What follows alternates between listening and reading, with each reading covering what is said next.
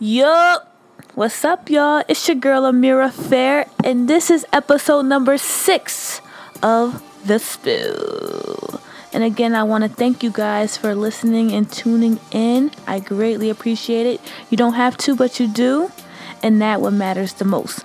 If you have any questions or concerns, or if you're looking to troll me, follow me at It's a Fair Play. Trust me, I don't mind. So without further ado, I want to introduce another topic which actually caught me off guard.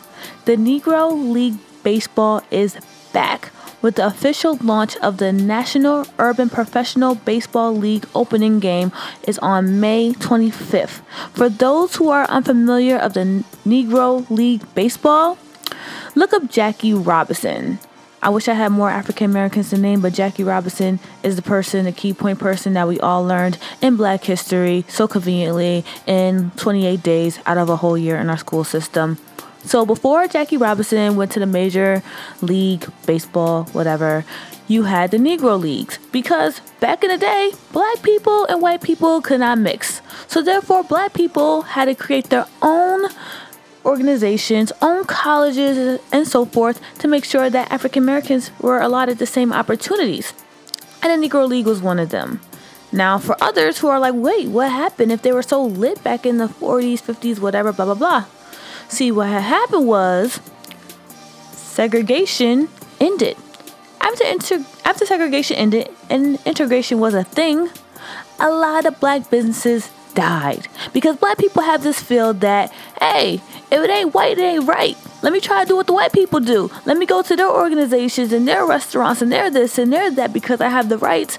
And somehow we stop supporting our Black people and the organizations that were there to help us when we were in need. Like before this whole food stamp thing, it was these Black orgs that stood for you. So my message out there for my listeners is let's try to support this Negro Baseball League. That ass, because first of all, baseball is the longest season in sports, one of the longest outside of hockey. Yeah. And then for two, if we support them, it will come back in tenfold. We can't sit here and just look at these integrated organizations. Yes, they're a thing, but we have to do us for us on the low. FUBU. If y'all don't know what that is, then y'all gotta stop listening to this podcast. But I'm liking this. Let's support the Negro Baseball League in 2018. Let's work. I miss the old Kanye. Straight out the show. Gold. Listen, I don't know all the words to songs. For those who are unfamiliar with me, my name is Amira Fair, and I make up lyrics, my own lyrics to songs a lot of times. But y'all got the gist. If you heard the first aspect of the song I was trying to rap, this topic right here is about Kanye Omari West. Now, for those who are new to me and those who are true to me, Kanye Omari West, yes, I use his middle name, was once upon a time my favorite rapper. Yo, I used to have all these cardboard cutouts of him. I had magazine covers with him. I went to almost all his concerts and so forth and so forth. You know what? I even wrote a 20-page paper for my journalism class on Kanye West. Yes, I was a fan. Well, I am a fan.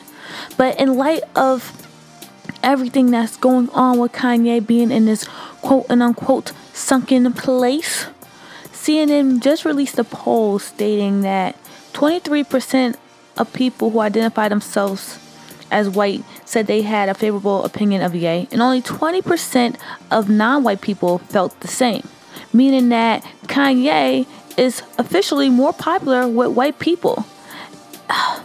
Man, listen. In the last 2 or 3 weeks since Kanye has been in this sunken place and been putting out media attention towards himself in these banters and rants that he so conveniently does, I've been getting my phone blown up about what Kanye's doing and my thoughts on him. And I'm finally going to discuss it because, yeah, it's just coming to a head, y'all. The thing that pisses me off the most about this Kanye West topic is he is a child of the Black Panther Party movement. His father was a member of the Black Panther Party. For those who are uneducated, the Black Panther Party was an organization of black people who studied law, had degrees in the shit, and they wanted to make African Americans thrive within their community in a very aggressive approach versus Dr. King, who was very passive.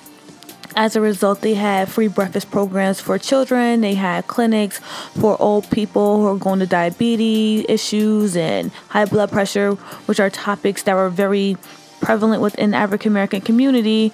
And in the midst of their great endeavors, because we know that African Americans can't do anything great without negativity, they were then caused to be a violent organization with guns and blah, blah, blah, even though they knew the rights to carrying guns and so forth, Black Panthers. But I say all of that to say that Kanye's father being directly with the Black Panther Party movement, and Black Panther Party movement took place in the 70s. Kanye's old as shit. He's like probably 45 right now. So his father was like one of them good old Black Panther people. Kanye was exposed to African American culture at its finest. In addition to his father's background, his mother was, because she passed away, she was a professor, an English professor, I believe, in college. In addition to her work in the academic world, she also was very involved in the civil rights movement, with the addition of being arrested for sit-ins, and he was arrested right along with her because, again, Kanye's old as shit. Kanye knows his culture. He knows his background. And I just want to say this is a marketing scheme for him to be able to push out a new album.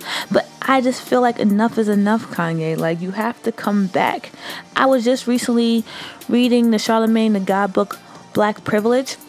And he mentioned how when you feel drained and you feel lost on your path, you have to be able to reach back to those moments that first inspired you to be who you are or want to become who you are.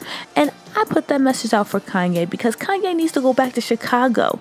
He needs to go back to his family. He needs to go to his mother's grave. Hell, he needs to go to Japan, where he went to go study there for a couple of years. Yes, I am a uber fan of Kanye, and I know he went to Japan or China or somewhere in the Asian continent. Yeah, that's a continent.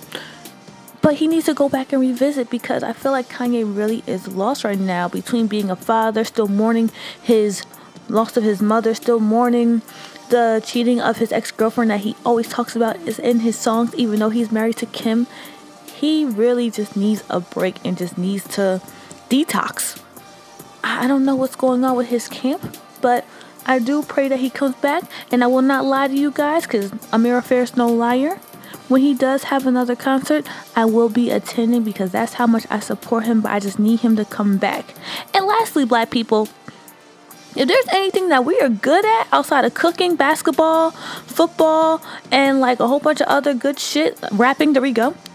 We're good at forgiving people, so quit all the bantering bullshit. We're going to forgive him in the next 2 years. We're going to embrace him right when he comes back with that cook crack freestyles. He's going to be welcome, so stop the shit. Kanye's coming back soon. The end. Off that topic. Alright, last topic, y'all. And this topic is about the Honorable George Clinton.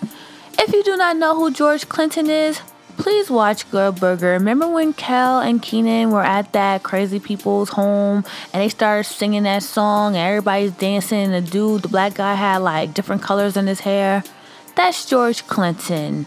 Yeah, y'all know who I'm talking about now. And he made that song, I'd Rather Be With You. Ooh. Oh, wait, shit. That's Bootsy Collins. Well, he made some good songs you could smoke too. George Clinton was the man. So, George Clinton, 77-year-old George Clinton, said that he funked too hard and is retiring from touring. I repeat, 77-year-old man. He just got a pacemaker about 3 weeks ago and subsequently announced he was retiring from his touring last month. Nigga, you old as shit. You should have retired a long time ago. Like, I don't know if this is like a newfound like idea for this man, but at the age of 50, I will let this go. Like, what's the point of you still touring? Like, I understand money is where touring is, but he has songs and soundtracks. Like, dear artists, new artists, up-and-coming artists, it's not just about the money that you're making. It's not about the records that you're selling. You should invest your money at all times. Like, you should have establishments that you're putting your money into. Stocks, bonds, CDs, touring. So when it's time for you to retire, you're comfortable, your family's comfortable. And also figure out who your friends and family are. Not everybody related to you is good for you and they just want your money. Figure out a good 10 people that rock with you for your early years up until now that you're famous, that you could help out. After that, cut everybody else the fuck off. So I'm happy that George Clinton is finally retiring from touring, but I need him to talk to his buddies over from Detroit, the Temptations. Ain't nobody coming to see you no more, Otis. Your whole group died. Everyone's dead except for you. Yo, I swear they need to take a page out of Destiny's Child's book. Like, they had a few member swamps. After a while, okay, people need to learn who the members are, get used to their personalities. Like, you have probably, 3 replacements for David Ruffin by now, about 2 for Eddie Kendricks, and a couple others for Melvin Franklin. Nigga, bye. Relax. Everybody else from Motown's either dead or stopped it. They stopped the music, period. Like, even Diana Ross, she didn't retire when everybody's pushing her out the door. She just said, you know what? I'm over this shit. Not the Temptations. Y'all still going. I mean, again, David Ruffin said it right. Ain't nobody coming to see you, Otis. So, thank you, George Clinton, for retiring. And hopefully that inspires Otis Williams of the Temptations period, to stop fucking touring. The end. So, that concludes episode 6 of The Spill. I want to thank you guys for tuning in. I greatly appreciate your support and your ears and your attention and all the above. And if you want to know any more information about The Spill, make sure you follow me, troll me at It's a Fair Play. I appreciate it. And I want to dedicate this episode to mi madre. She's dope as shit. Thank you. Be blessed. Don't be good. Be great. Good is the enemy of great. If you're thinking good, work harder. Peace.